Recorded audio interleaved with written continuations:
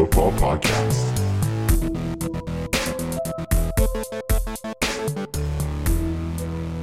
What up, fantasy people?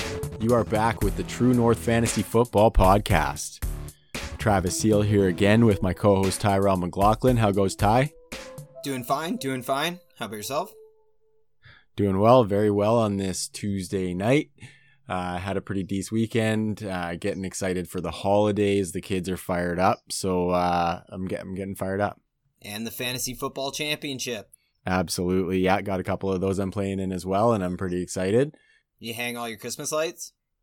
Oh, I went lazy parent actually. I'm one of those. I got the inflatables on the front lawn. Mm-hmm. I got one of those lights that's on a stake that you just plunk into the lawn, and it projects like snowflakes all over the house and stuff. Yep. Yeah.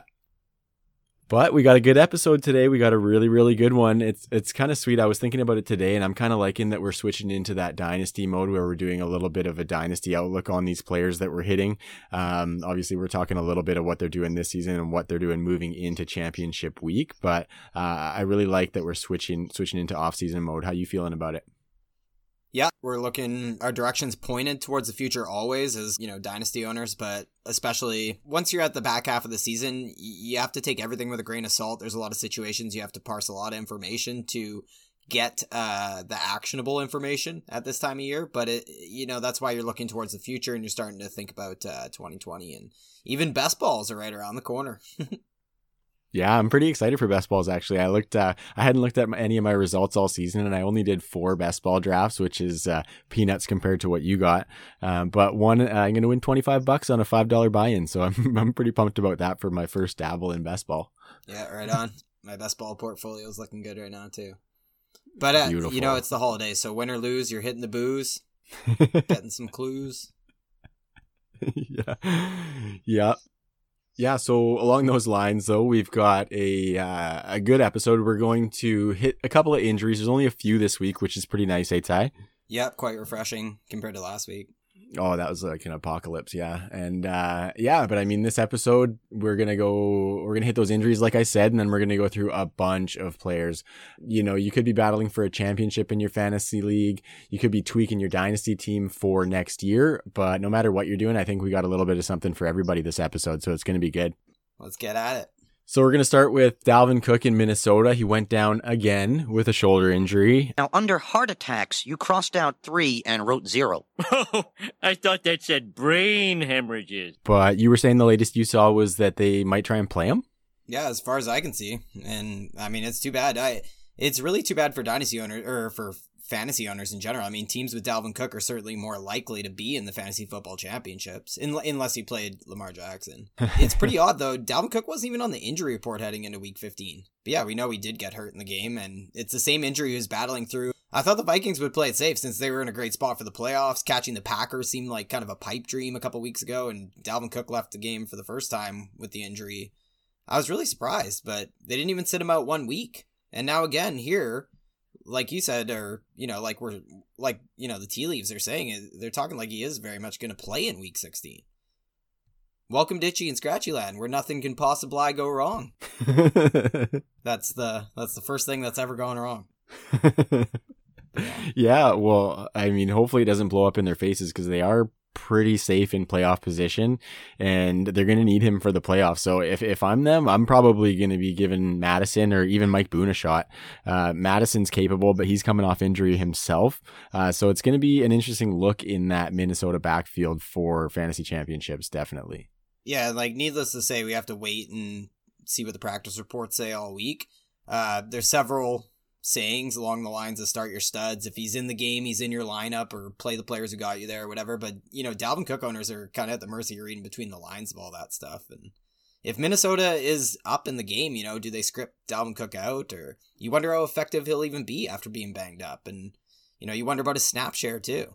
In the last 3 games, Dalvin's seen his 3 lowest snap rates, which makes sense since he's left 2 games early. But, The other side of that, though, is we also know Dalvin Cook doesn't need a huge snap share to produce top 5 fantasy digits, Actually, a quick side note, here's a few of Dalvin Cook's colleagues for snap shares. Christian McCaffrey is playing 95% of the Panthers snaps right now. Lev Bell, a Steelers Lev Bell, would look at that and say, like, holy. So Christian McCaffrey is first in snaps. For the second highest snap share among running backs, if you want an example of the expression, use them up, when referring to an impending free agent's workload, look no further than Leonard Fournette. He's playing 88% of the snaps this year. That's like way higher than he's played in 2017 or 2018.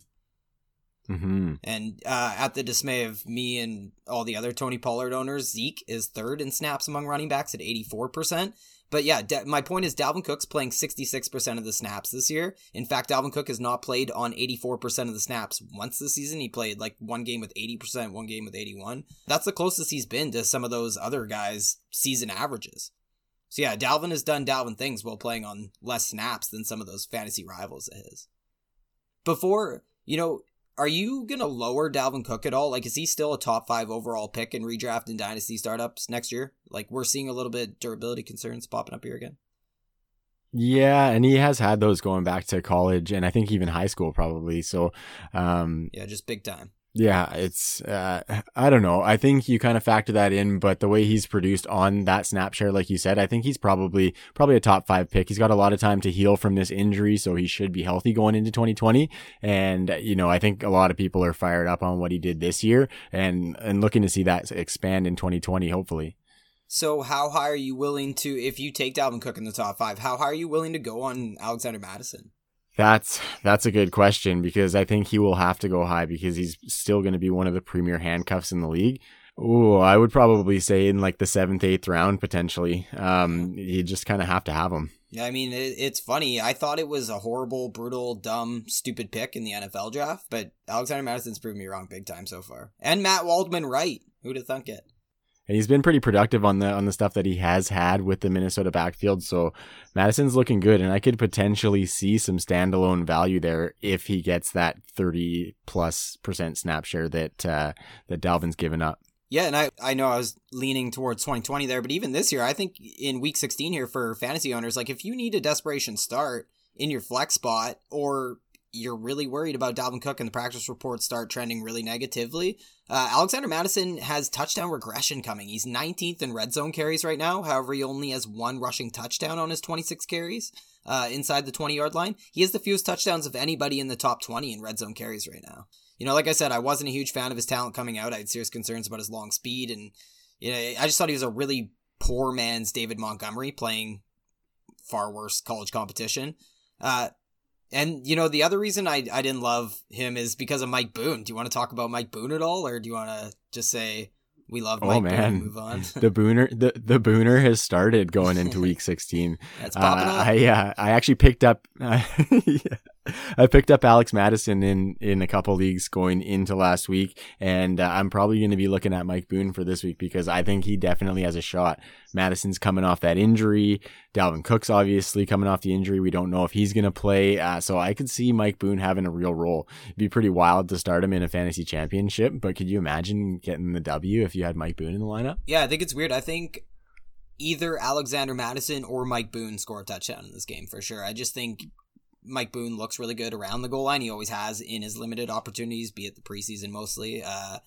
And Alexander Mattison clearly has touchdown regression on his side when it comes to red zone opportunity and red zone look. So it wouldn't surprise me if either of these guys score a touchdown, and Vulture said touchdown from Dalvin Cook this week. So I think it's just a really muddy situation for owners this week. And in the long term, I'll never...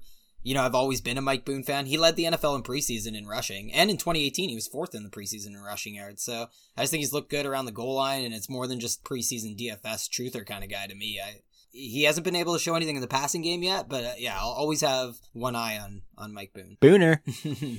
I'll want to be well versed with all the running backs in Minnesota. It's one of the best environments for running backs in fantasy. I mean, they run the ball about half the time, 49.9% of the time to be exact, and that's the second highest rate behind Baltimore, who have a mobile quarterback, we could say. The Vikings also lead, and they have led all year long in team red zone rushing attempts. So, which is both Dalvin Cook and Alexander Mattison. It's the reason they're both inside the top 20 in red zone carries in the NFL.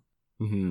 Yeah, it's definitely a fruitful backfield for fantasy football, that's for sure. So it'll be interesting to see how that offense evolves. They got Kirk Cousins going into the last year of that deal. Stephon Diggs has kind of shown up a little bit more as the season's progressed, but he disappointed coming out the gates, and then Adam Thielen's been hurt. So it's going to be a little different with all those pieces coming back healthy next year. But I think if as long as Stefanski's there, they're going to be running the rock. Yeah, like that's their agenda for sure.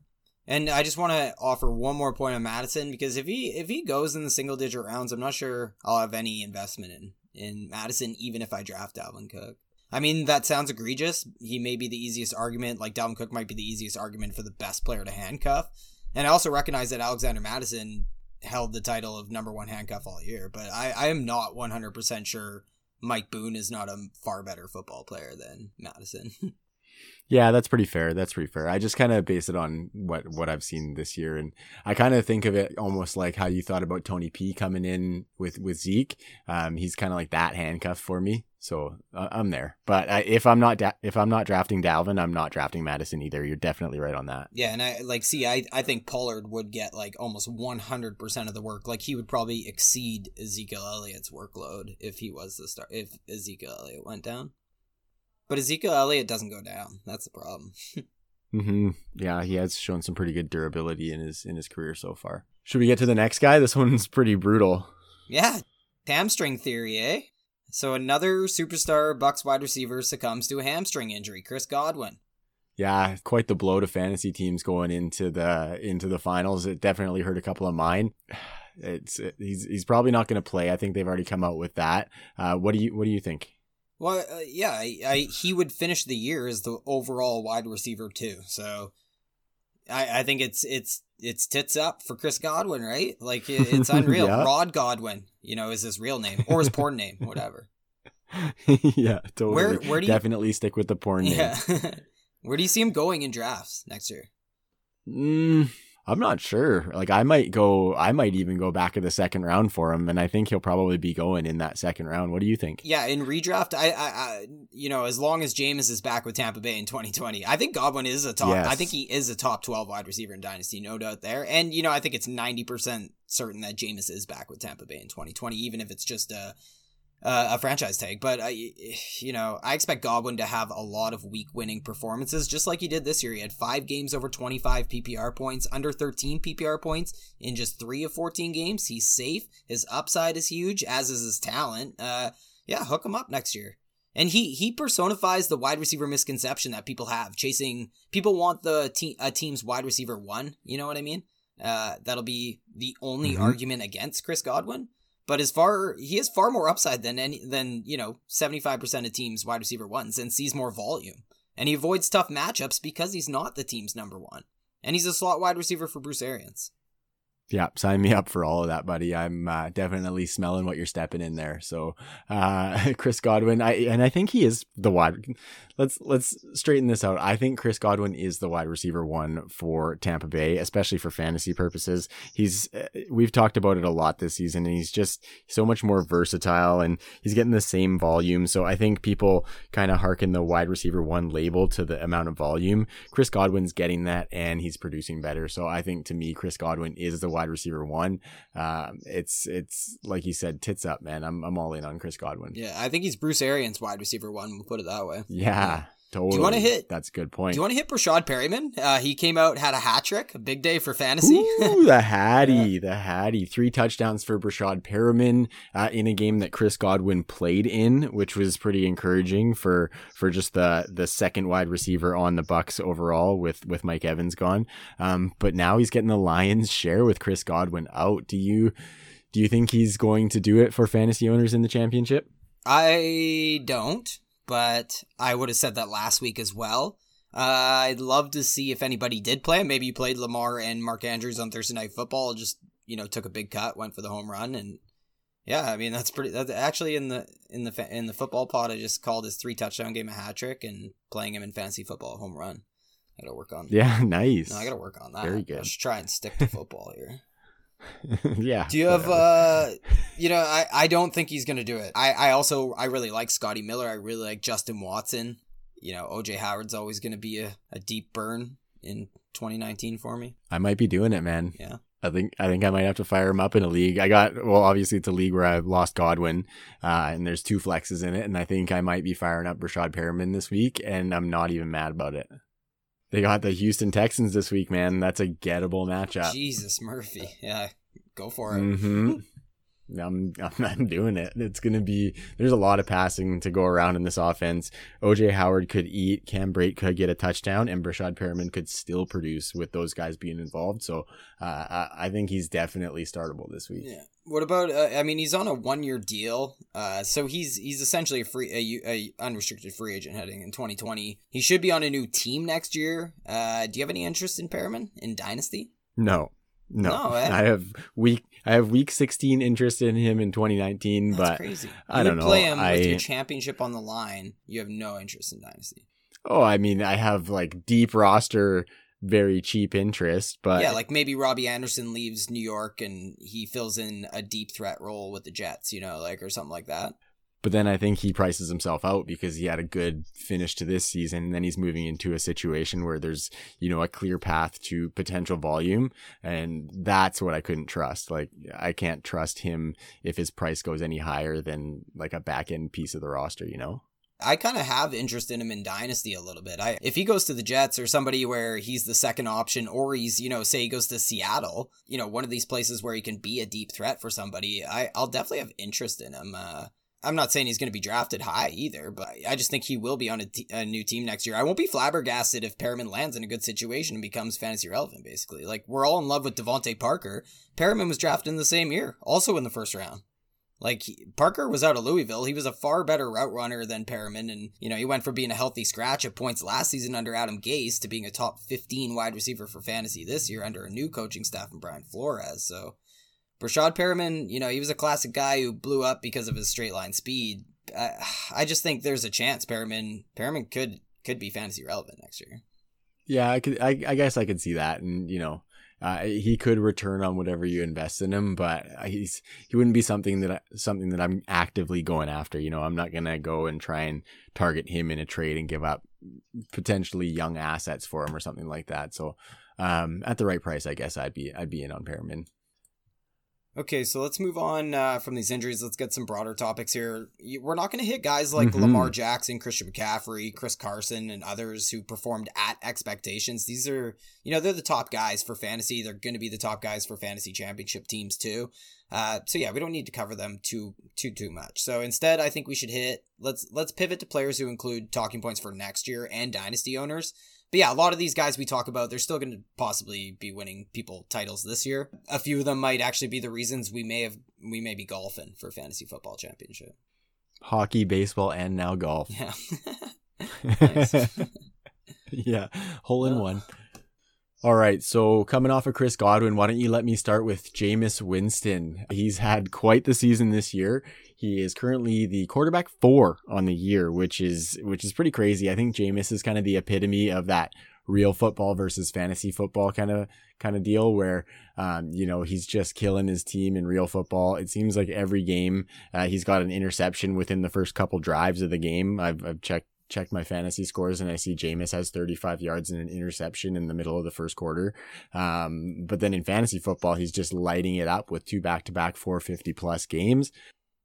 What do you think about Jameis and that touchdown to interception ratio and what Jameis has been doing this season?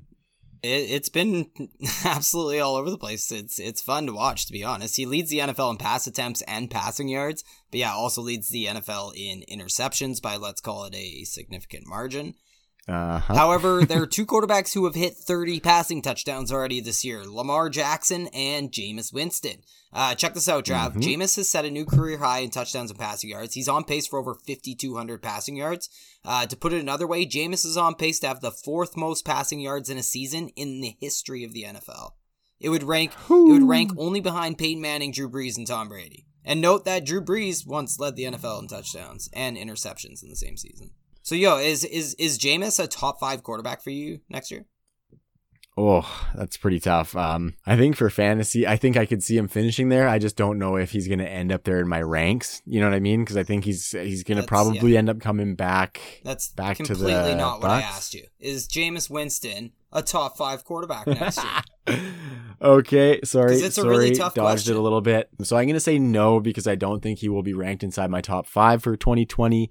But I can 100% see him proving me wrong on that. I know, me too. That's like the best answer, yeah. Because with Bruce Arians there, Mike Evans, Chris Godwin, OJ Howard, we shall see. But yeah, outside the top 5 for me, definitely in rankings.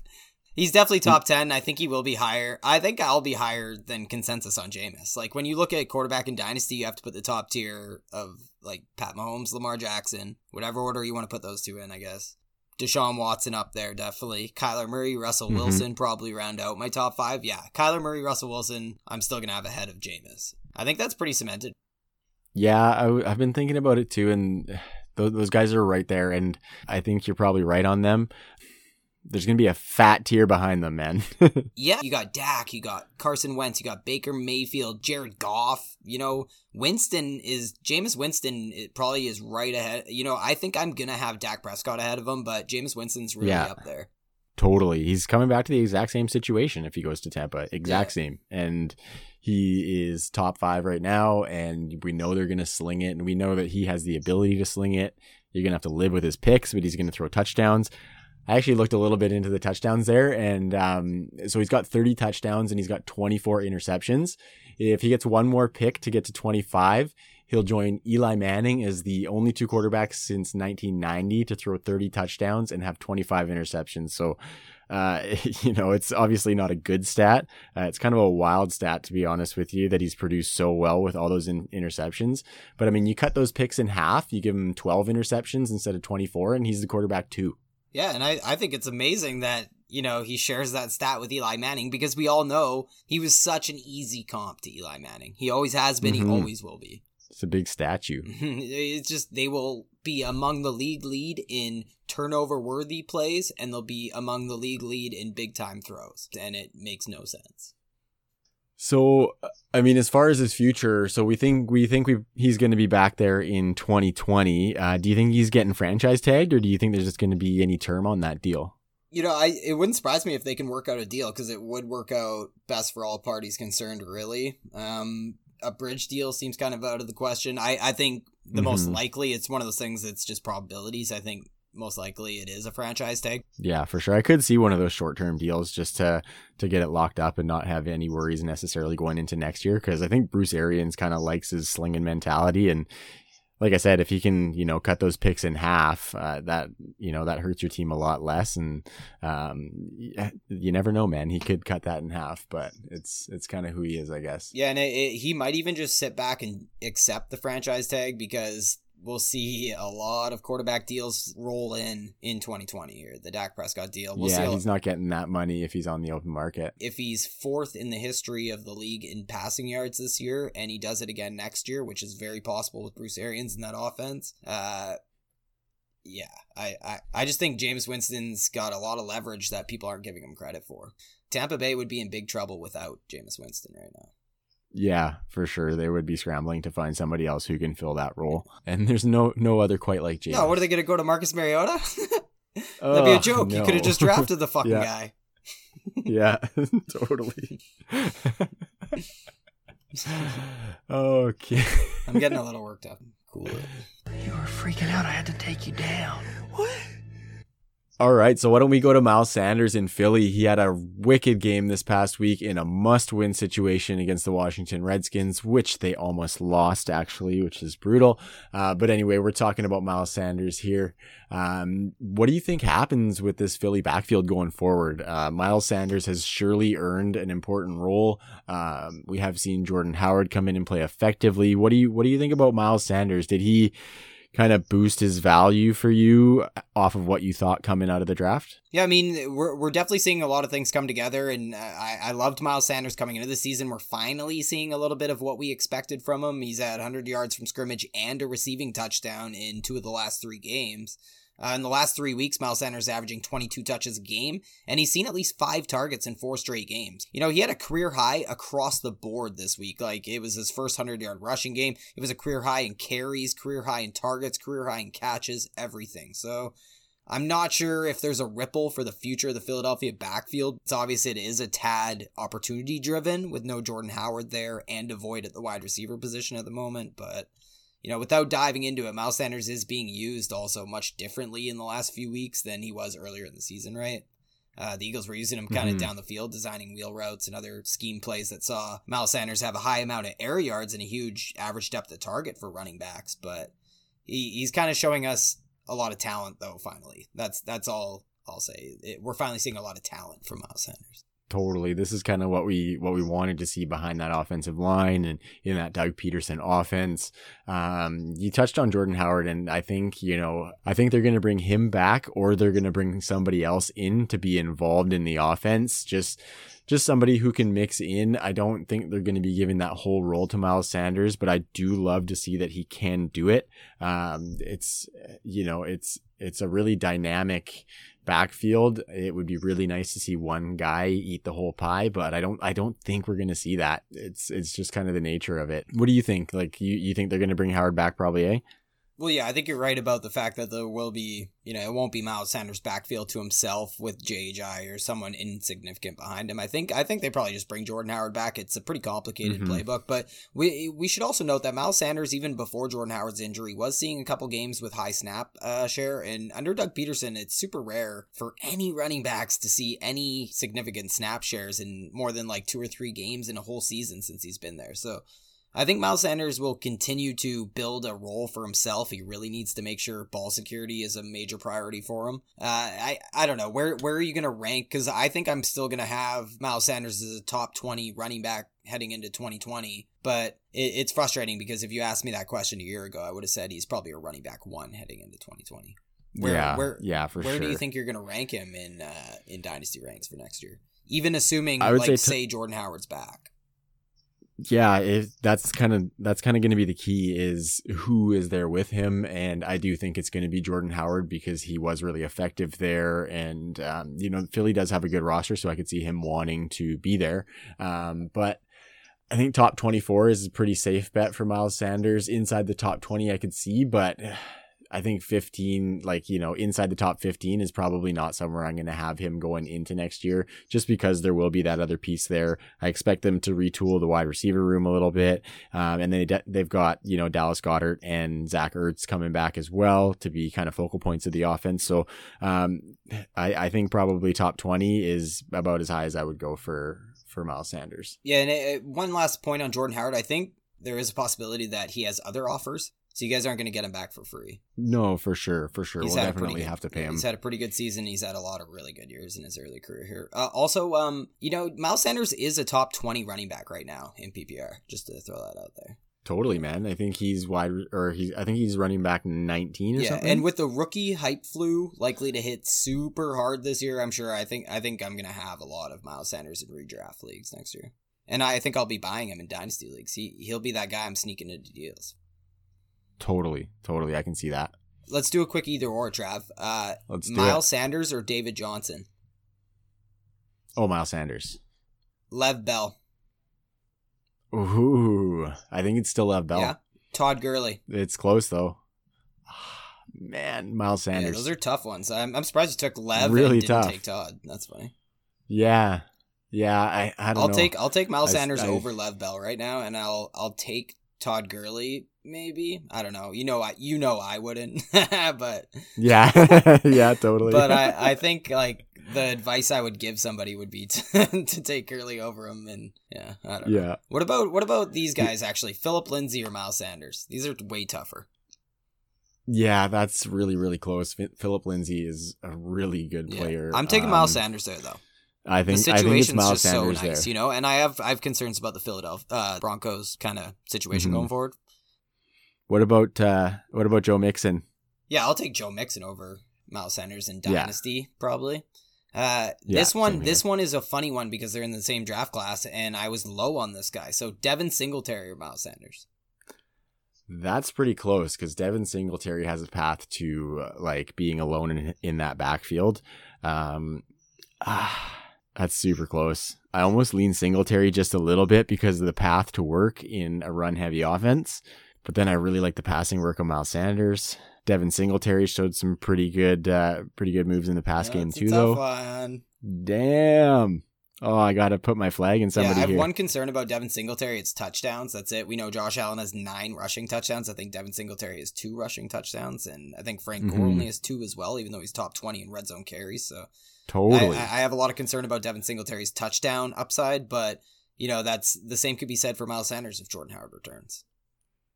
Absolutely. And I think I'm going Singletary by a hair on that one. Yeah. I don't know. I'll wait. Who knows? Yeah.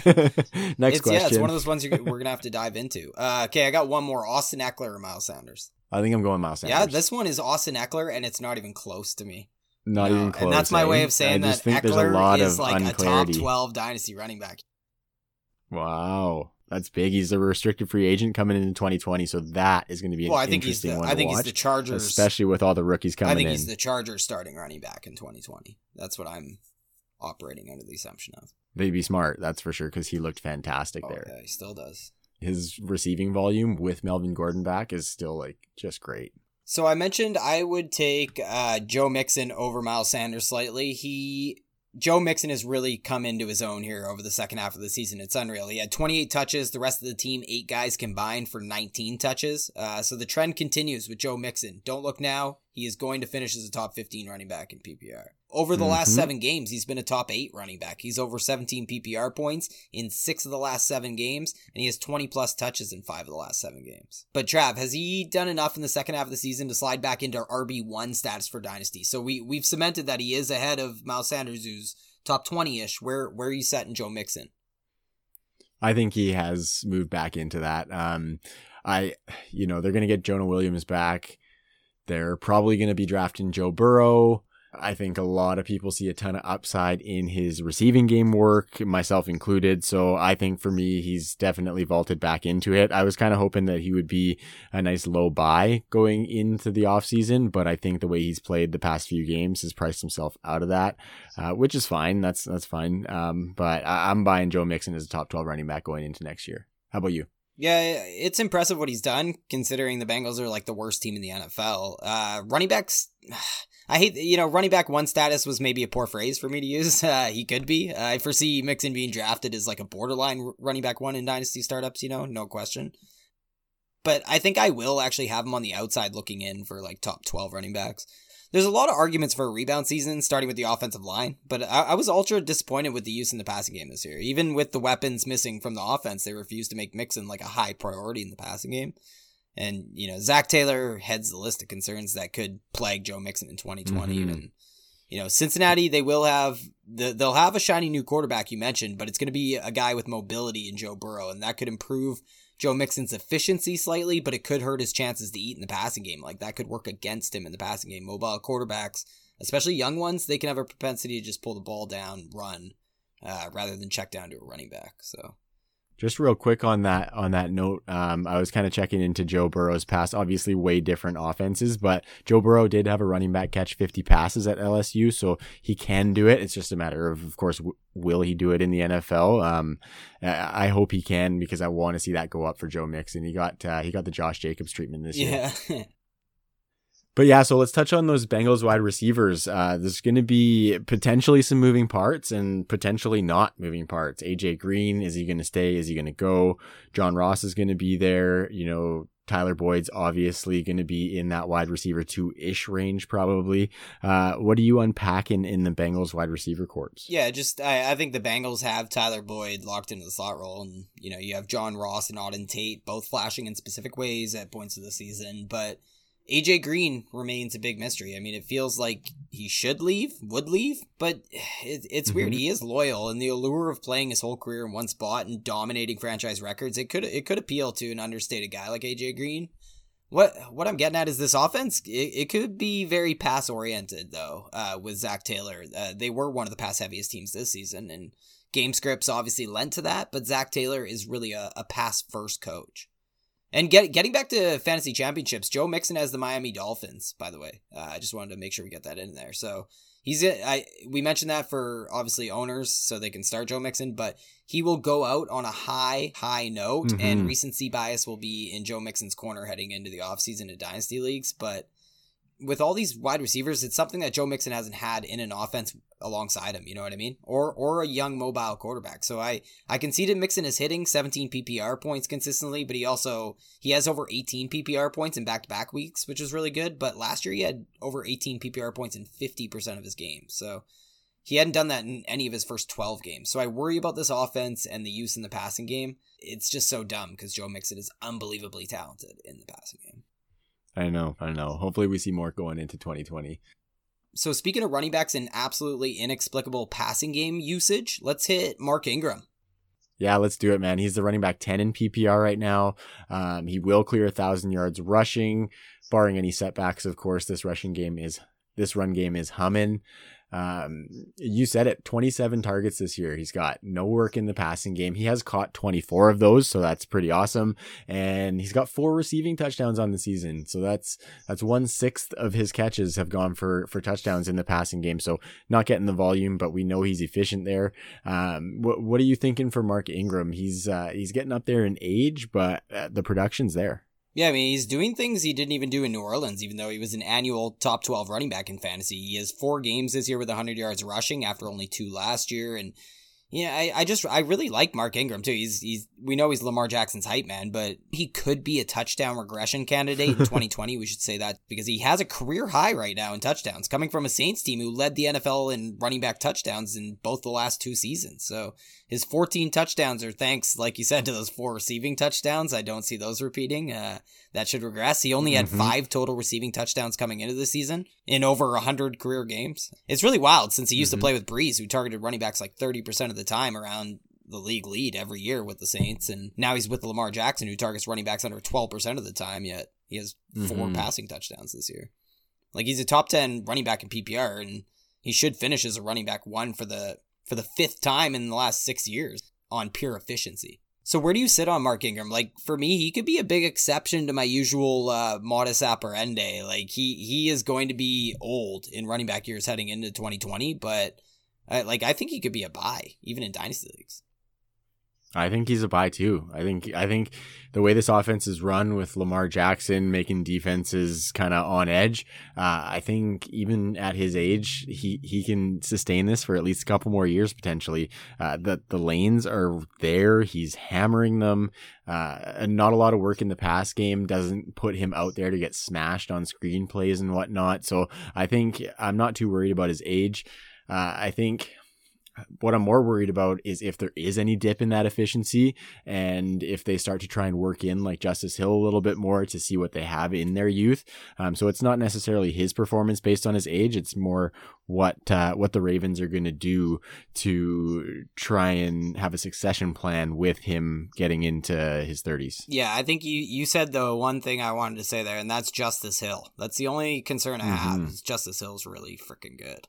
But I'm not worried about the efficiency because Lamar Jackson's there, and we know about the Jackson 5. He gives his running backs 5 yards per carry on average. Like, it's still holding up. Mark Ingram's due for only his 2nd season in his career hitting 5 yards per carry. So I think he could make for cheap. And, we know dynasty owners are just petrified of aging vets, and 90% of the time it's warranted. But I think Mark Ingram is that exception. And I think, there's a way to go about it. You can wait until after the 2020 draft, wait until after you don't have to give up 2020 picks, and then buy them for 2021 picks early right away. And do you want to do a quick either or? I got a few guys I put here. Yeah, let's do it. Mark Ingram or James White? Oh, Mark Ingram. Mark Ingram or Devonta Freeman? Mark Ingram. Mark Ingram or Darius Geis? Whew. That's a close one because Geis is so much younger, but I think I'm still going Mark Ingram. Yeah, I think I would too, actually. Mark Ingram or Kenyon Drake? I'm enamored with Kenyon Drake. I'm going Drake, yeah. Oh, I like Drake a lot. And I don't see him going anywhere, to be honest. I think he could be that running back there in Arizona going forward. Totally. He fits that offense so nice. We could talk him later, maybe. Yeah. But yeah, I just want to say to finish out Mark Ingram, obviously we like him a lot. We're going to be higher than consensus, I think both of us, but get Justice Hill on your teams as well. And Gus Edwards. Get all 3 in 25 plus roster spot leagues. Get all 3 of those guys on your team. Big trust. Big trust. Okay, so let's keep firing away at these running backs. We're going to go to one of your boys, Aaron Jones. He's had a fantastic year in Green Bay. It's been a little bit up and down, but I think, the overall numbers show really well. He's shown us a lot in the passing game. That offense overall has kind of evolved, and he's been a bit of a centerpiece for that. So do you think Aaron Jones is going to be overvalued going into 2020 based off all these touchdowns, or what do you think about his value going in? I think he'll be talked about as being extremely overvalued. Like, he's going to make those overdrafted, don't overdraft, overvalued lists when we talk offseason. I think it's going to be a big debate between touchdown regression and this offense kind of shifting, in my opinion. There's still 2 games to play, but Aaron Jones already has 17 total touchdowns. Christian McCaffrey led the NFL last year with 16 total touchdowns. He also leads the NFL right now with 17, with 2 games to play. But for Aaron Jones' sake, let's go back and look. Last year, Todd Gurley had 21 total touchdowns. He is still scoring, but that's about all he's doing right now. Alvin Kamara had 18 total touchdowns last year, and we see the huge drop-off he's had, meteoric drop-off in touchdowns. So we do see some of these big performers who put up close to 20 touchdowns. They drop off the next year usually. If I sound compelling, though, hold the phone. Because the year before that, Gurley and Kamara were number 1 and 2 the year before that in total touchdowns in 2017. And, of course, they skyrocketed to an even higher stratosphere the following year. So the point we need to decide really is if Aaron Jones is comparable to players like Christian McCaffrey, Todd Gurley, Alvin Kamara, even Melvin Gordon, right?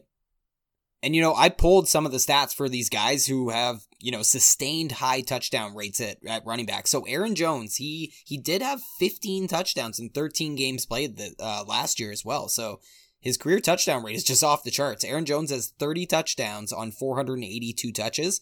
So he scores a touchdown on about 6.2% of his touches. Christian McCaffrey scores a touchdown on only 4.3% of his touches in his career.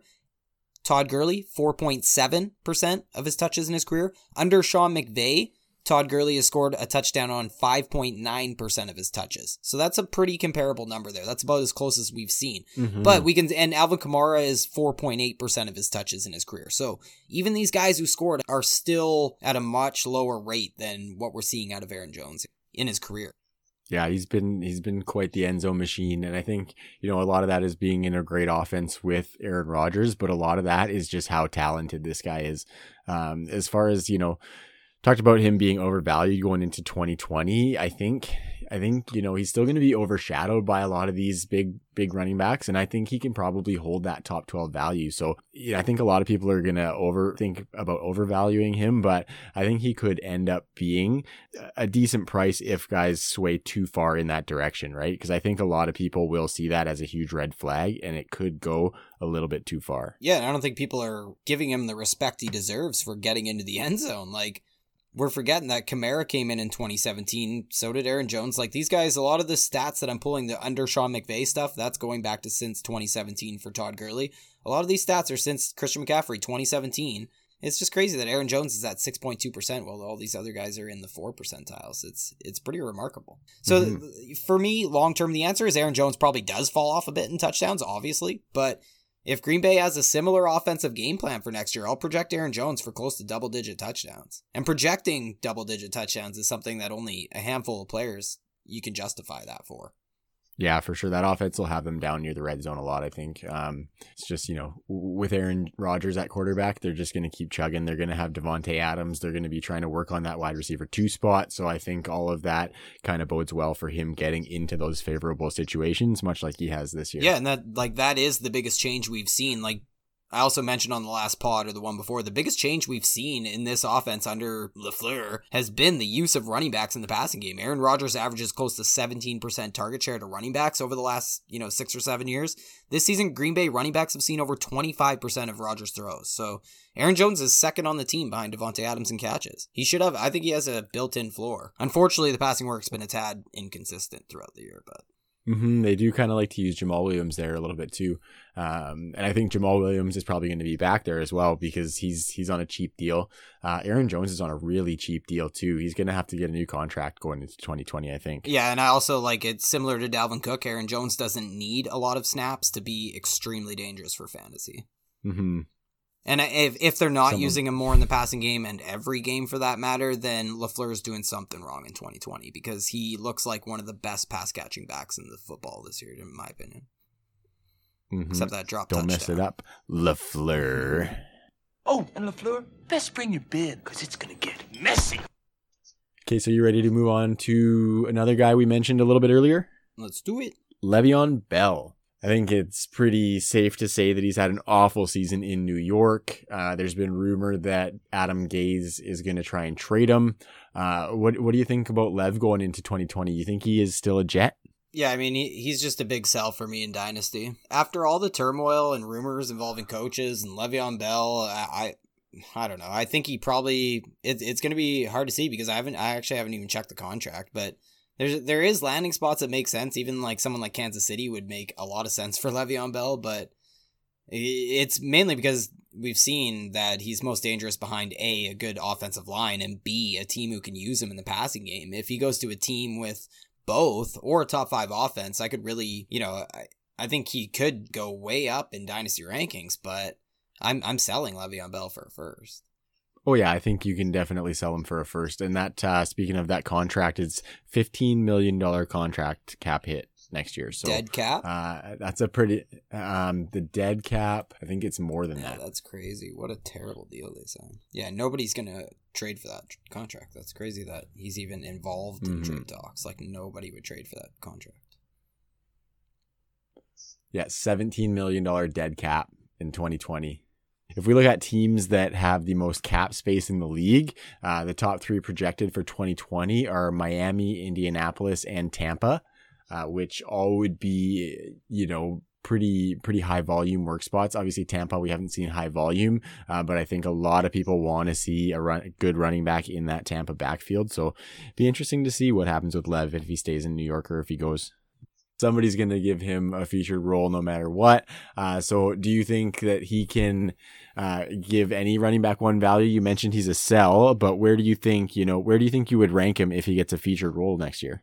I don't know. Le'Veon Bell's entirely landing spot dependent. He was desirable because he was with Pittsburgh behind a superior offensive line, getting 90+% snaps and getting extremely heavily used, getting like 400 touches a year. So unless he goes to Kansas City or somewhere extremely viable for fantasy where he's going to be the only option in town, I'm not going to have any interest. So I'm telling you, I probably won't have any interest.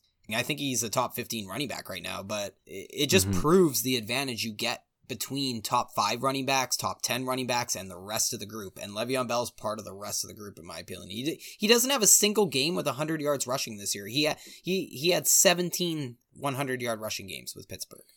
And there are 46 qualified running backs for almost every stat you pull on any website. There's 46 qualified running backs. I think it's a minimum of 75 carries at this point or something.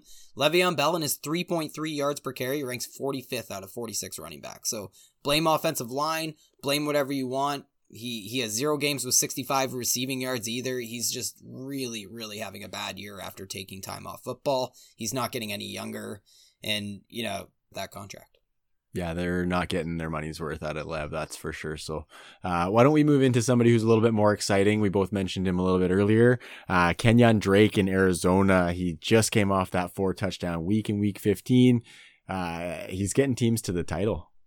Yeah, Kenyon Drake, 4 touchdowns, it's amazing to look back on the year. I thought he was going to be fantasy viable with Brian Flores in Miami because maybe they would use him like James White.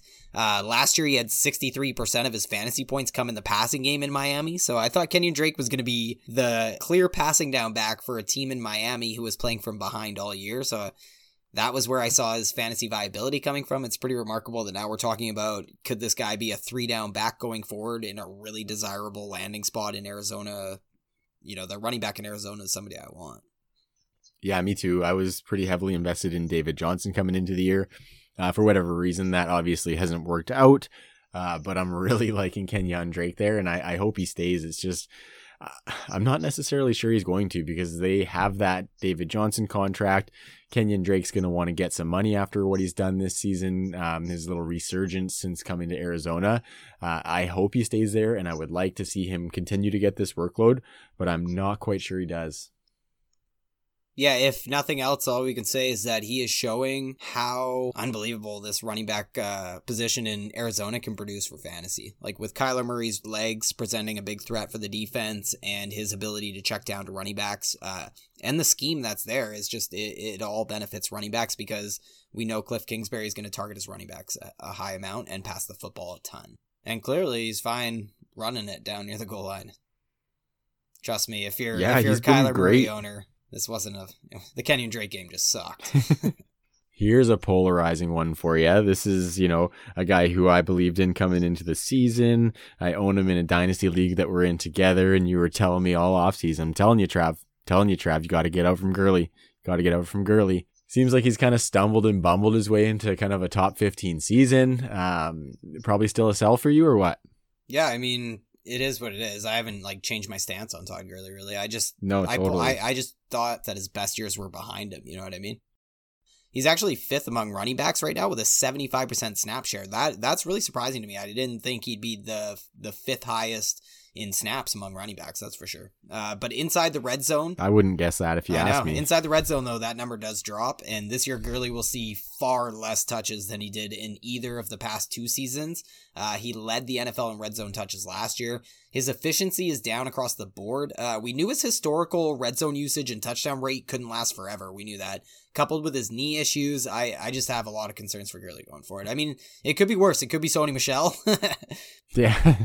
But I just think the most catastrophic difference is something I've talked a lot about this year when you're talking about Todd Gurley. It's the passing game usage. I mean, in 2017, Gurley had 18% of the targets. 2018, he had 16% of the Rams targets. This season, Gurley's sitting at 9% of the Rams targets. And, the Rams are passing to the running back position at the lowest clip in the entire league. So red zone, pass work, offensive line play, possible decline in talent, all those things are converging, in my opinion, it's just been a gross season. But with the touchdowns are still there. I mean, Gurley is still the running back 12, I think, in PPR. So it's not like I'm saying sell him for beans, but if you can get anything significant for him, I'm unloading him. I mean, you're not going to get the package. You're not going to get the package you did last year. I'll put it that it's unfortunate, but I'll put it this way: when you go to sell Todd Gurley, start with the least experienced or the least plugged in owners in your league when you shop them, and because the name is still big. Yeah, totally. That's kind of why I said that he's been kind of stumbling and bumbling his way into that top 15, top 12 running back season, is just because, it hasn't felt like that. His usage as of late has gotten better. I'm kind of come off of him a little bit. I wasn't listening to you coming into the season, but I hear you now. He's had a decent season, but definitely not what you were expecting. And there has been some red zone work, and there are some touchdowns and whatnot. But I'm with you. He's kind of a declining asset, and he's one that if you can get a good return, you can definitely be happy to sell him off for. If you can get a first for him, what would you pay for, or what would you be looking to sell Gurley for? Yeah, I mean, what I do is I just tell my trade partner that, he is a top 12 dynasty asset, or I'll look at a confluence of different people's dynasty rankings, whether it's Justin Boone on the score, or Mike Clay, or whatever. A lot of the ones that a lot of people use. So I'll point out where he's ranked on there and where the players I'm trying to acquire are ranked. You know what I mean? That's what I do. I try and find somebody who's close to him and trade for that person.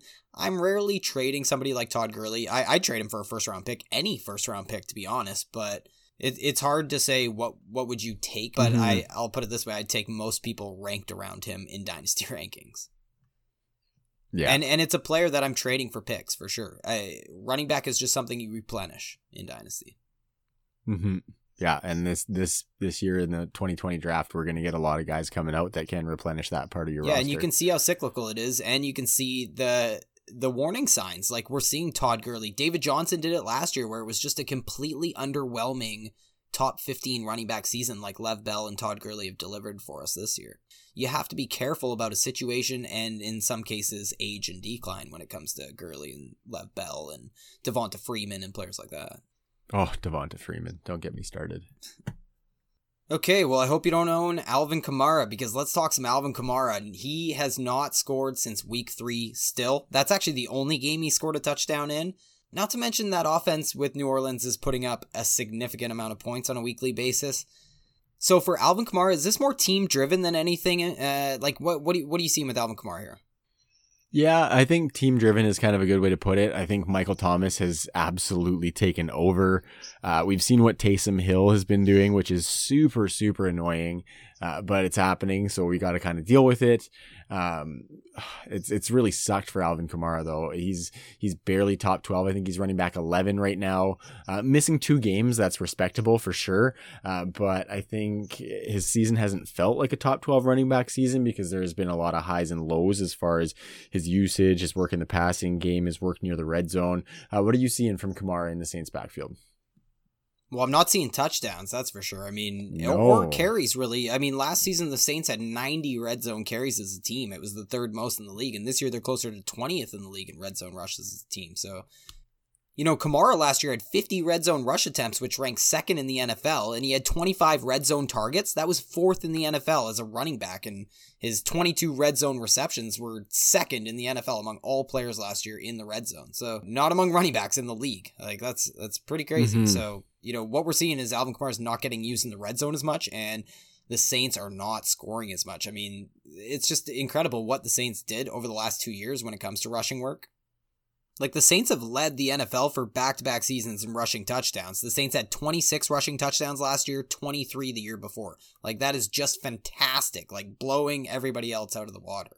And this season, they're bottom 10 in rushing touchdowns. And 2 are Taysom Hill and Drew Brees, by the way. Yeah, yeah, no doubt. Taysom Hill is being quite the vulture this year. You mentioned the Saints 26 touchdowns. Kamara had 13 of those last year, and he has none this year. So it's been pretty brutal. Latavius Murray actually has the same amount of red zone rushing attempts as Alvin Kamara does with 20, which is outside the top 25, which is not like Kamara in that Saints offense. So it's been pretty tough. He's not gotten the high leverage opportunities like he was getting. I think there's still a lot there to like. He still is getting quite a few targets in the passing game. It's just, you know, that touchdown regression was bound to happen, and it's hit really, really hard this year. Yeah, and we need touchdowns from Kamara for that upside because he's labeled as an easy top 10 asset in Dynasty overall. So, I mean, his pass catching upside is... Sorry, his pass catching is his floor, and I mean that's a marble floor. That is solid floor. But you know, Alvin Kamara doesn't have a 100-yard rushing game in his last 23 games, so we need touchdowns from Alvin Kamara to hit that ceiling. Totally. He's never going to give you more than like 15 carries a game kind of thing. So he's definitely not getting that high volume rushing workload. So like you said, you got to rely on that marble floor, and you know, we want those double digit touchdowns, but you're not getting them so far. So moving on from kind of what he's done this season, what do you think about his dynasty value? He was easy top 5, like you said, coming into this year. But I think that's probably going to change a little bit going into 2020. Don't you think? Yeah, I mean, it's more, you know, other players will leap him for sure. I'm kind of on the side where I think this Alvin Kamara thing is a little more team driven than anything. His peripherals are still pretty good. His elusive rating, all these things that we look at, yards after contact, not quite as good. But a lot of these metrics that we follow, Alvin Kamara is still performing well in. So I think it has a lot to do with the team driven. You mentioned that Latavius Murray is like outside the top 25 in red zone carries, do you say? Yeah, they're both outside the top 25 with 20 apiece. We saw Mark Ingram and Alvin Kamara both inside the top 15 or 20 in multiple years. So it really is a lot to do with the offense. Obviously, the touchdown regression that we're seeing from this offense in general is just, it's really off the charts. You can't really even quantify that kind of drop-off that we're seeing in rushing touchdowns from the New Orleans Saints over the last few years. So yeah, I think a lot of that will bounce back next year. And then obviously we want to see what's happening with this offense going forward as well, because Jared Cook coming in has thrown a little bit of a wrench in it. Alvin Kamara and Michael Thomas saw everything under the sun in the red zone for the Saints last year. And, you know, we have Traquan Smith there. We have other players there now. And, you know, it really has just been Michael Thomas and Alvin Kamara with a little bit of Mark Ingram on rushing down. So we'll have to wait and see in the offseason whether he can have this situation heading into 2020 to justify Alvin Kamara as a top 5 running back again. Otherwise, I'm going to put him outside of that top 5, and it'll be more because other players are jumping him. And this rookie running back class will have a lot to say about that as well. Yeah, for sure. And I think that could potentially make Alvin Kamara a little bit of a value in our startups and redraft leagues next year, because a lot of people are going to be seeing that touchdown regression and not necessarily see the factors in it. But like you said, I think that touchdown total is going to regress back to the mean a little bit, maybe not to the 18 touchdown level, but if he's hovering near that double digits, he's going to be an easy top 10 running back. So I think it could potentially turn him into a value in certain leagues going into next year.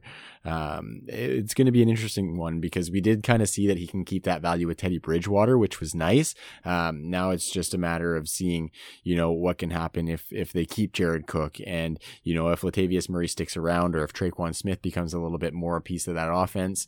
It's going to be an interesting one to watch, but I still am on that Kamara train and hope that he can bounce back next year. Yeah, and I'm still on this run game, one of the best offensive lines in football in New Orleans, and Drew Brees aging a bit. They're going to continue to lean on the run game as they've shifted this offense in the last 3 years to the run game pretty heavily. So let's move away from the run game. Let's go to the passing weapons here. Let's talk some wide receivers really quick. Yeah, let's do it. So let's hit a real high-profile guy. Let's hit Tyreek Hill, Trav. Had another big game. We want to know how high can this guy go in Dynasty? Is Sammy Watkins going to leave? What are you thinking? Tyreek Hill is attached to Patrick Mahomes. We know sky's the limit. Where's this guy? I think, I don't think he's going to go higher than probably 3 in my rankings. At first glance, it's Michael Thomas, DeAndre Hopkins, and then Tyreek Hill probably. And I think a lot of that is his attachment to Patrick Mahomes. I think this year we did see some injuries for Tyreek Hill, so he missed some time, but he hasn't been as boom or bust as he has in the past. I think in the 11 games that he's played in, he hasn't gone under 10 PPR points once. And he's only gone under 12 one time. So I think that shows a little bit more consistency, which is a positive for Tyreek Hill. And like I said, he's attached to probably the best quarterback in the game in a stellar passing offense. So for me, at first glance, he's probably a top 3 wide receiver for the future. Like it. What do you think? Where do you think he lands? He is Tyreek Hill's the definition of a week winner. When you hear the term week winner, we're talking about players like Tyreek Hill always. And if Sammy Watkins was to leave, Tyreek could see his volume skyrocket. We saw a couple times this year with weapons missing in this offense. Tyreek Hill see 18 targets, crazy amount of targets in certain games this year. And the Sammy Watkins contract thing, it's interesting though. We know Tyreek just signed his monster deal this year during the season. Watkins made $12 million this year. He carried a huge $20 million dead cap. The Chiefs do have an out on Sammy Watkins this offseason, but they would still take a $7 million dead cap hit if they release him. Sammy Watkins is a UFA after next season, so heading into 2021. That's kind of a big deal. I'd expect Kansas City to try and shop Sammy Watkins via trade, and a partner could bite, a partner who has the cap room, maybe one of those teams that Trav mentioned earlier, and knowing it'll be off the books the following year, right? 100%, man. Yeah, the teams I mentioned earlier were Miami, Indianapolis, and the third team was Tampa Bay. So I don't think he's going to Tampa, but Indy and Miami could definitely use him. The cap hit for next year is $21 million. So I think if the Chiefs can't trade him, which they probably could to one of those teams, if they can't, I could see them eating that $7 million just because they would save an extra $14 million, to the point where if they can sign a guy for less than that, they're still saving money. So, I think Sammy Watkins is probably gone after this season. So that's going to open it up for Tyreek. We got Mecole Hardman there, who's looked fantastic. It's going to be an interesting shift in that offense, but I think we still expect that to be an offense that you just want pieces of. So obviously you're going to be trying to get Tyreek Hill because he's the top dog there, but I think there's other pieces that are going to give you a really good return on whatever you invest in. How much do you want to bet Sammy Watkins is on a new team and he's drafted higher in 2020 drafts than he was this year? He just cannot find himself in a better spot in 2020 than he was with Patrick Mahomes and the Chiefs, or McVay and the high-powered Rams the year before. Yeah, he's going to go somewhere where there's no other alpha, or where, there's some competition, but he's the more talented guy, and people are definitely going to bite on that. Yeah, and people bite on Sammy hype no matter what the Sammy Watkins hype is. Even though he might not be a top 5 wide receiver from his draft class, he might not be a top 10 wide receiver from the 2014 draft class. You touch quickly. We know Tyreek Hill, so I was just going to call him a top 5 wide receiver in Dynasty is where it'll be valued by the market. If you're going to go get him now before Sammy Watkins leaves town and cements Tyreek. Tyreek's going to be where you said, top 3. Because I think you nailed it. Like the tier number 1 is going to be Michael Thomas and Nuke Hopkins, but the argument is whether I want to throw Tyreek Hill and, Juju Smith-Schuster for that matter in that tier or in the next tier. And my next tier, if you're wondering, is, maybe Chris Godwin, OBJ, Mike Evans, and, Juju Smith-Schuster would be at the top of that. Yeah, I think that's a pretty solid tier. We haven't really done any concrete rankings or anything yet, so obviously this stuff is just kind of first glance, but I think that's a pretty solid tier. I'd have to look to see if I would change it up too much, but I mean, you said to get on buying Tyreek Hill right now. I think another reason for that is because those off-field issues that he had are still kind of in people's minds. There's no telling if that could happen again. Obviously, he's kind of a loose cannon that way, but if he doesn't have any issues in the future, I think this is a good time to buy also because, people still haven't forgotten about that. And if he has a clean slate for the next few years, you're going to forget all about that, I think, especially with the way he's going to produce. Yeah. And, I mean, some of the other guys that we'll talk about would be Amari Cooper, DJ Moore, Kenny Golladay, Tyler Lockett, Julio Jones, maybe still in the mix, Devontae Adams for you, I bet, Cooper Kupp. I'm sure I'm forgetting a couple guys. Yeah, for sure. All right, so let's move along here. Let's go to Devontae Parker.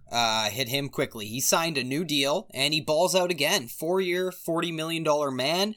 But this is football and not any other sport, so really Parker is just a $20 million man, I should have said, which was his contract guarantees, 21.5 to be exact. Yeah. And no regrets after this outing in Week 15. He had another big week. Barely removed from a concussion. He had another big week for fantasy owners. Yeah, that was pretty impressive, and, it was a nice showing coming off the injury and continuing that fifth-year breakout surge that he's been having, which is definitely kind of an outlier, but I've kind of liked him a little bit. I'm not so much on him as far as a dynasty lens. We talked a little bit about him last episode, I believe. A lot of his production, I think, can be attributed to the Ryan Fitzpatrick effect because he does like to gun it. You talked about his YOLO balls last episode, and he definitely likes to chuck those up. But what do you think about Devontae Parker going forward? He's got Preston Williams there. Gesicki emerging a little bit. There's going to be a lot of change in the quarterback and running back room. What's kind of your perspective on where he's going to fall for fantasy gamers next season? Yeah, well, you said it. Like this has been very opportunity driven to a degree, but that new contract definitely shows that they do have faith, and they're obviously making him a priority going into the future here, which it really changes everything. Like once money talks, right? Like these are the things where teams can't lie. They just paid this guy, so. $20 million guaranteed. It's interesting because I really think the 5th-year breakout is the funniest thing we can say because it's totally unprecedented. And to finally emerge in your 5th season as a first-round pick on the team that drafted you, I don't know if I've ever seen that, to be honest. And draft capital and wide receiver opportunity, it's usually an exact science. So first-round picks are given every chance to succeed and then some usually, So it's just so rare. The only examples I could find in recent memory of players breaking out in their 5th year were usually players who had very little draft capital and they went to a new team. So I'm talking guys like Marquise Goodwin when he went from Buffalo to San Francisco, Rashard Matthews when he went from Miami to Tennessee, Doug Baldwin had a big breakout year. That's like the closest example maybe. That's a good one. But he also had 750 yards or more receiving in 3 of the 4 seasons before his breakout. Devontae Parker's never had 750 yards receiving.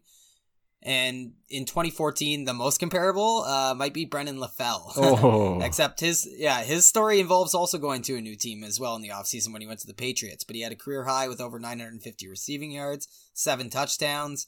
And yeah, it was his best fantasy football season. And it's the only year that Brendan LaFell averaged over 12 points per game in PPR scoring. So I do want to just say that none of those guys who ended up having a big year in their 5th year ended up repeating that, other than Doug Baldwin, obviously, who might not apply to the, Yeah, for sure. And he was attached to Russell Wilson as well, right?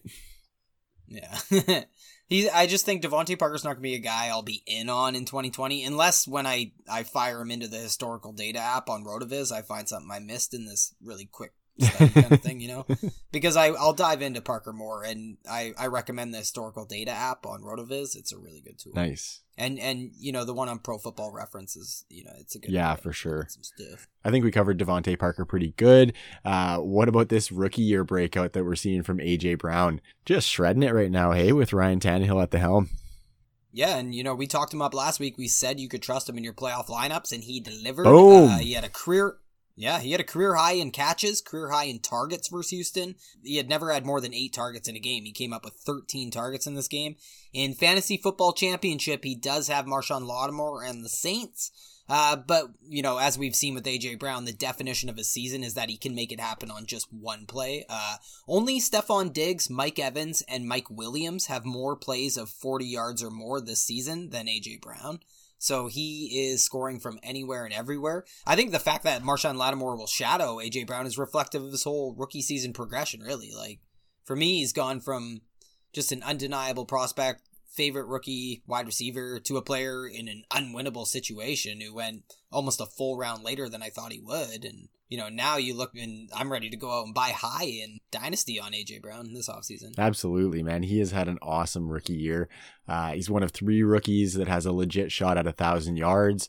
DK Metcalf and Terry McLaurin are the other 2. And actually only 10 rookies have done that since 2000. So that's, he's got a pretty high ranking rookie season in the past 20 years or so.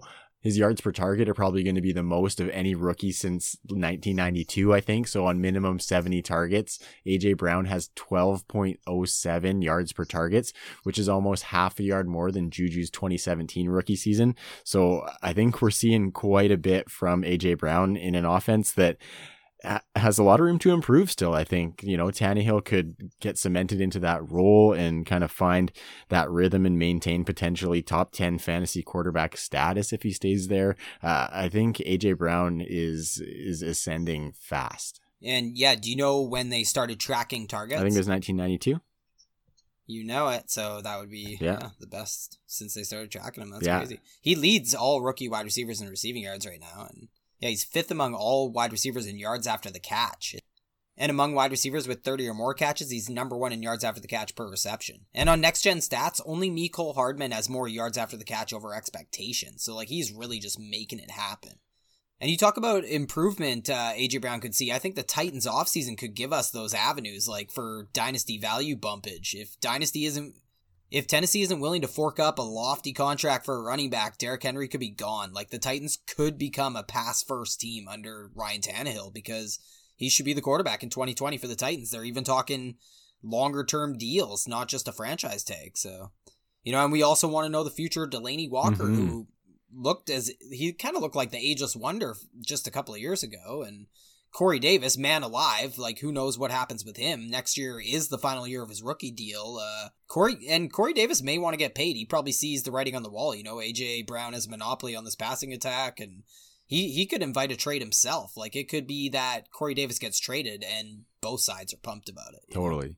And the 5th-year option is available for teams in 2021, but I think the Titans could be more happy just letting another team deal with the headache when it comes to Corey Davis. Yeah. Any of those things could happen, all helping AJ Brown in 2020. Yeah, 100%, man. Why don't we do a little either or here? Okay. AJ Brown or Cortland Sutton? AJ Brown. Okay. What about DJ Chark? That's a hot take, by the way. Yeah. Yeah. What about DJ Chark? I'll take AJ Brown. Okay. What about Allen Robinson? Yeah, give me AJ Brown. Yeah, totally. What about Keenan Allen? Give me AJ Brown. Totally. Give me that too. I'll take that to the bank. So, it just shows that AJ Brown is probably, could you see him being ranked top 15 next year? I don't think he'll be ranked that way, but I do think he'll be ranked that way in 2021. Yeah. Let's put it that way. That's a good way to put it. Yeah.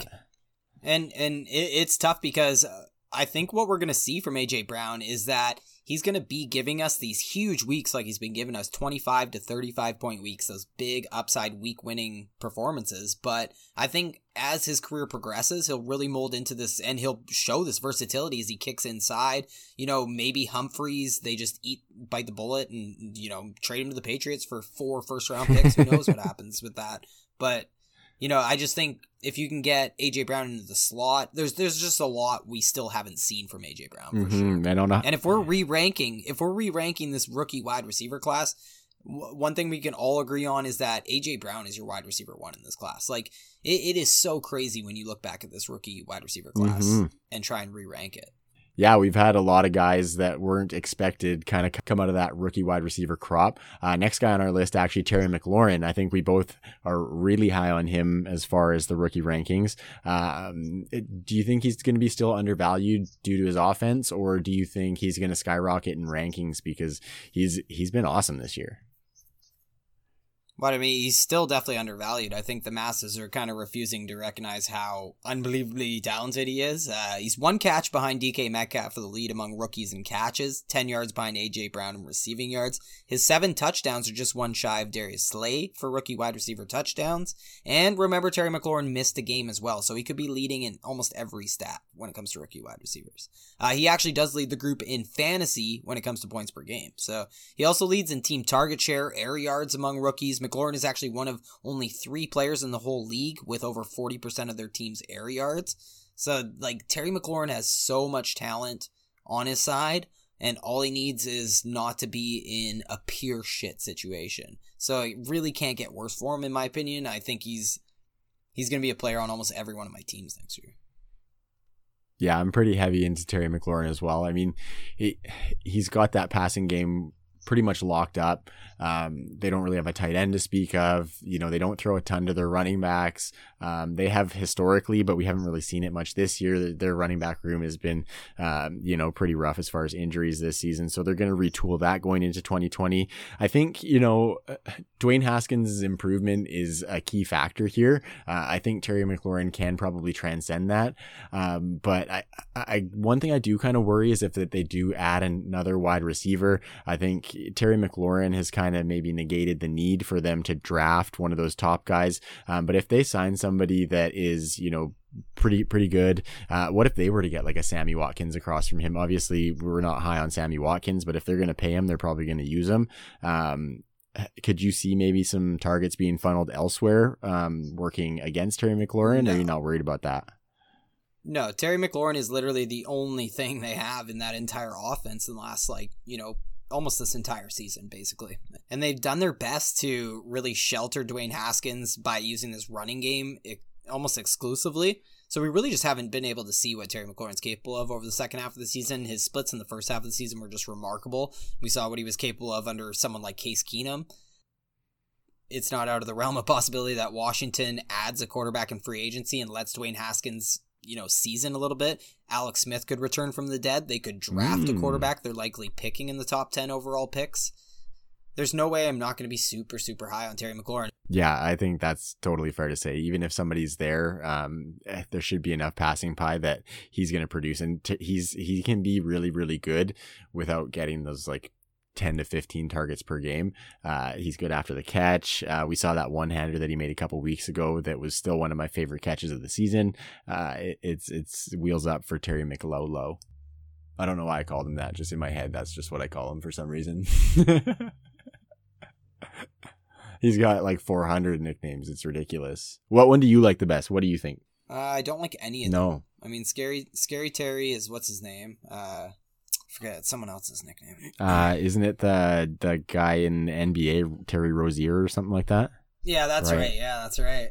Yeah. And then what about F1? Yeah, I like that one, but it's the F1 McLaren, which is a very common name, but his name is McLaurin. I know. I'm in the same boat on that with you. Yeah. And because saying F1 on its own just doesn't necessarily do it for me, you know what I mean? When I hear a nickname, I want to know the reference that it's tied into, and F1 might not necessarily do that for most, I also think there's just the most obvious nickname, and it blows my mind that a specific person has a monopoly on that nickname. I'll put it that way. Which one's that? T-Mac? T-Mac, yeah. Okay, yeah. It's that obvious. Yeah, and it's very unfair that Tracy McGrady has a monopoly on that nickname. Yeah.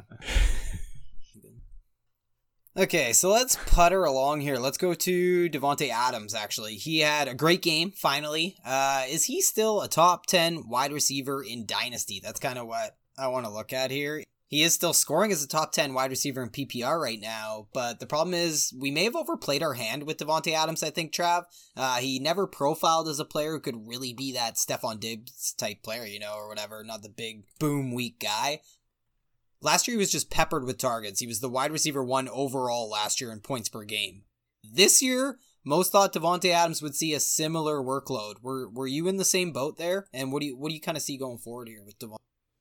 Yeah, I mean, I definitely thought it was going to be a really heavy workload. I think injuries definitely have played a part this year. As far as his ranking, you said top 10. I think that's kind of like, that's probably like the pivot point for him. You know what I mean? That's kind of the fence that he's going to be riding.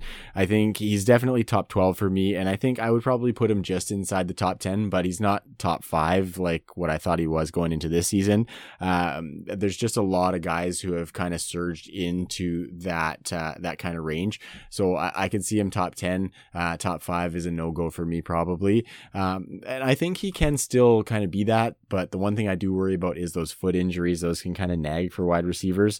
But they're probably going to look to add at wide receiver too, but I don't know, man. I think he still is going to be kind of the hog.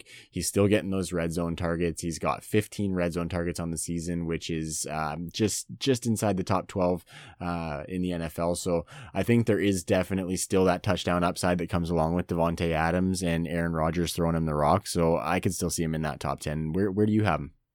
I think there's a lot of things that we're seeing. I'll get to my ranking. Let me rant through it a bit. Like Aaron Rodgers is on pace for his fewest pass attempts in the last 6 years, and we really, I want to hammer that LaFleur and the new coaching staff, like they're really leaning on the running back group, and particularly in the passing game as well. And I know it's been a tad inconsistent, but the running backs have seen almost 120 targets this season for Green Bay, and that means they're on pace to distribute 136 targets to the running back position this year, which is top 10 in the NFL. That's about 25% running back target share compared to that 70% average I mentioned in the Aaron Jones talk earlier. You know, I have a lot of concerns. I think the Packers are passing less often, and a higher share of those targets are going to the run. Yeah, it's definitely been different with LaFleur, and I think it's completely fair to kind of expect that going forward. But I think with added health will come that production. Like I said, his red zone targets are still there, so he is still going to get some touchdowns. There's going to be some regression coming upward on that 4 touchdowns that he's got this year. Hopefully he can continue to get that foot healthy. For me, that is the biggest thing. I think he's still going to be the alpha, and Aaron Rodgers still trusts him. He's shown that he doesn't quite have the trust in the other pieces in that wide receiver group yet. So I'm still on the Davante Adams train. I've just cooled a little bit as opposed to coming way back on him. Yeah, I mean, I think we're going to have to wait and see for top 12 when these rookies come in. I think we're really seeing an explosion at the wide receiver position. We mentioned, there's a handful of rookie wide receivers that have really blown up this year, and I just really can't stress. The Packers wide receivers averaged about 65% of the Packers targets in the previous 6 years. They averaged over 370 targets as a group in that span. On average, Green Bay wide receivers rank 7th in total targets in the last 6 years. This season, Green Bay wide receivers have 10% less target share, sitting at 55%, almost 7% lower than any season in the last 7 years. And wide receivers are on pace for about 310 targets, down 60 from the Packers' average taken from those previous 6 seasons. And that puts them outside the top 20 for team wide receiver targets. And yeah, like I think Davante Adams might be my biggest sell this whole offseason. Really? In Dynasty. Like if people are still willing to talk about top 5, then I am really going to sell him. If people are talking about him in top 10, I'm still selling because he's going to be right around wide receiver 12 for me. I think they'll argue his injury and his first season in a new system and so on. I think there's just signals to where this offense is headed for the future, though, as Rodgers ages and the new coaching staff kind of cements their philosophies, which have to do with, basing their offense around running backs, it seems like, while using Aaron Rodgers' efficiency. And, Davante Adams had his best season of his career last year. He had 22 points per game in PPR. The previous 2 seasons, he was at 15.4 and 15.9 points per game in PPR. He was a wide receiver 1 in 100% of his games last year. That is insane. Nobody else did that, and that's basically unheard of. And I mentioned he was the wide receiver, 1 overall in points per game. But this year, he is still doing well when on the field, but I just think there's been some down weeks that were non-existent last year, and his 16.8 points per game this year in fantasy looks more like what we should expect going forward if you're a dynasty owner. I'm not chasing that 2018 22 point per game season.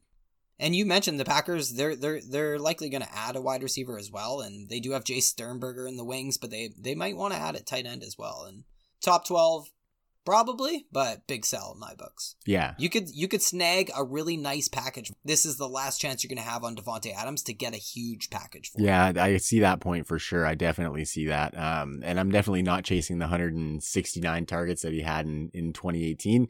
I just think he can maintain a little bit of that efficiency, but I 100% agree with you that this is probably going to be the best time to get the best return, because, as he moves forward, he is going to start to decline, and you want to be, a year early as opposed to a year late on those. All right, last guy, Ty. It's the last guy. This is one of our biggest calls coming into the season. We loved him, Tyler Lockett. We saw a really good performance in week 15. He kind of came back from the dead or from his illness or whatever was going on. As of right now, he's the wide receiver 13 on the season in PPR.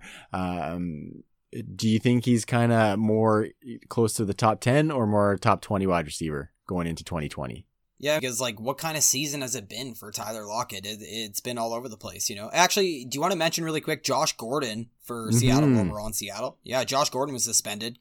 Tyler Lockett, though, always a tough player to break down with analytics. He's kind of the outlier in most metrics, Also, we did say when Penny went down with that injury, it helped the passing weapons, who seemed to be much riskier with the offense. They kind of looked like they were about to start transitioning to a run-heavy attack, the staff there is just dying to do.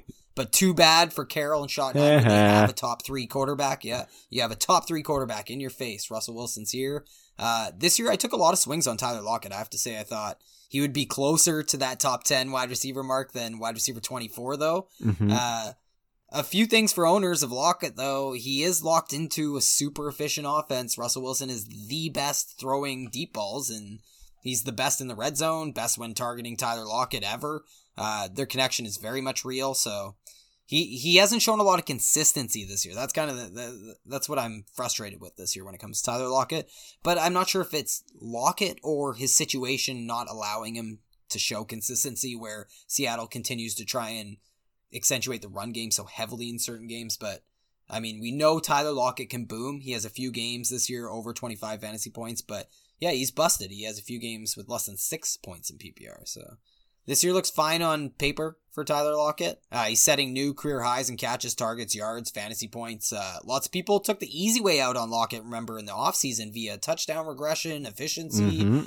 But if you pay close attention, Seattle was without Doug Baldwin heading into a season for the first time in years, and they had nothing at tight end really to rely on paper at least. And, Wilson had shoveled so much volume and so many touchdowns towards Baldwin in the tight end position in the past. So we really saw Russell Wilson having a new wide receiver 1, and his name is Tyler Lockett, and we also seen this offense support 2 wide receivers. So, I'm pretty happy with what we've seen with Tyler Lockett. But he's really a guy I'm going to have to dive into on the offseason. I want to have him up there closer to the top 12, but I'm not sure if this offense under Schottenheimer and Pete Carroll can allow that, really. Yeah, I feel you there, man. I think it is probably closer to the 15 to 20 range for me as well. And I think that's also a product of them trying to work in DK Metcalf some more. He's been really effective this year. You can't deny it. And those deep shots is something that Tyler Lockett and DK Metcalf both do. So you never know really who's going to get it.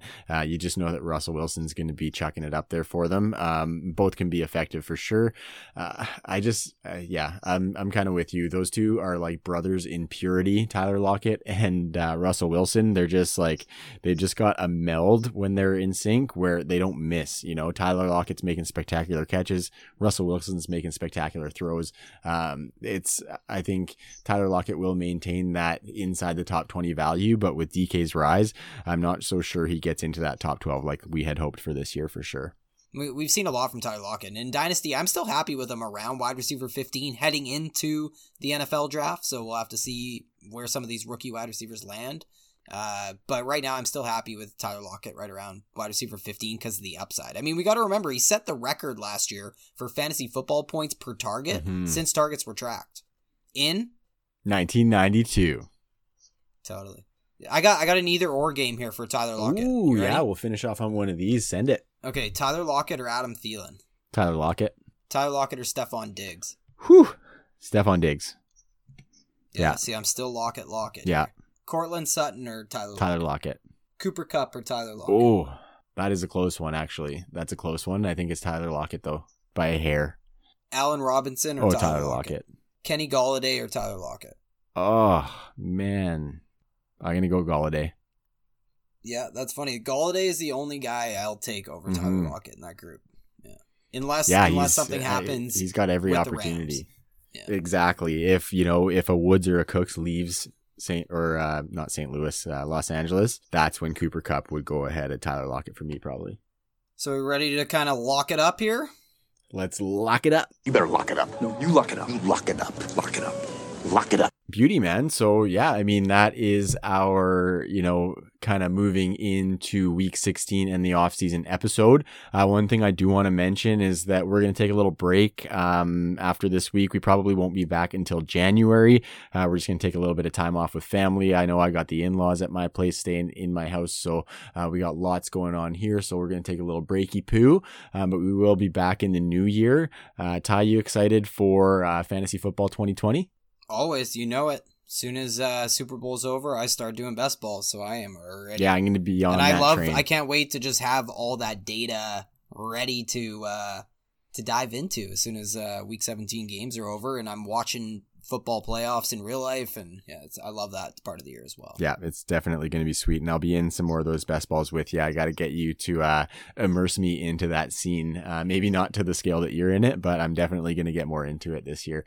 One thing I just want to say is thanks to all of our listeners. This is our first season out in the fantasy community, and we have had a blast. We've felt the support, and it's much appreciated. Ty, I appreciate, all the hard work put in. It's been fun diving into this stuff, and you've shown me a lot of things in the fantasy world, and I'm excited to kind of put those to use and get deeper into this thing. Yeah, me too, buddy. Me too. And, it's not said enough, but, everybody is always whining about something these days, it seems like, or the quote-unquote woke culture. I think one thing we can all agree on is the holidays are about spending time with your family, spending time with your friends, and just basically recommitting yourself going forward in that next year to helping your fellow man. Very well said. So on that note, thanks again. We appreciate the love and support. We will talk to you in 2020. Good luck in those fantasy championships. Peace. I got nothing. I got nothing that rhymes with that. I'm supposed to be a rapper here. It's just like 100 million words that rhyme. Yeah, well, yeah. But, you snooze, you lose. That's trues. Okay. On the ones and twos. Yeah. All right, let's cruise. Okay. Jesus. Okay. You gotta stop. I refuse to stop.